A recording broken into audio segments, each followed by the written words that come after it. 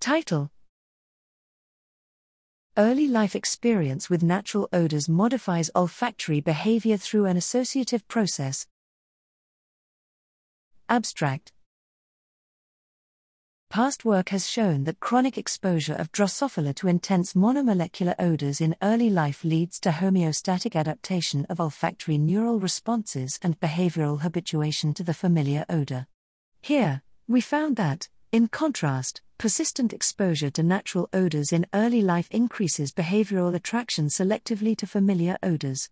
Odor experience increases the attractiveness of natural odors that are innately attractive and decreases the aversiveness of natural odors that are innately aversive.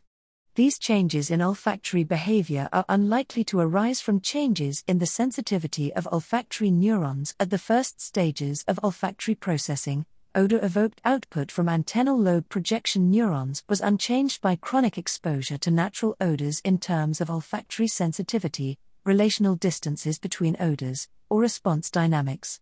We reveal a requirement for additional features of the environment beyond the odor in establishing odor experience-dependent behavioral plasticity.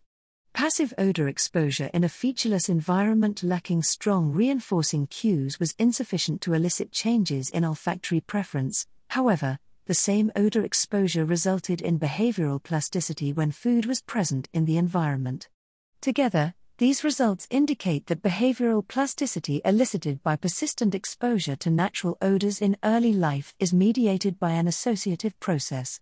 In addition, they highlight the importance of using naturalistic odor stimuli for investigating olfactory function.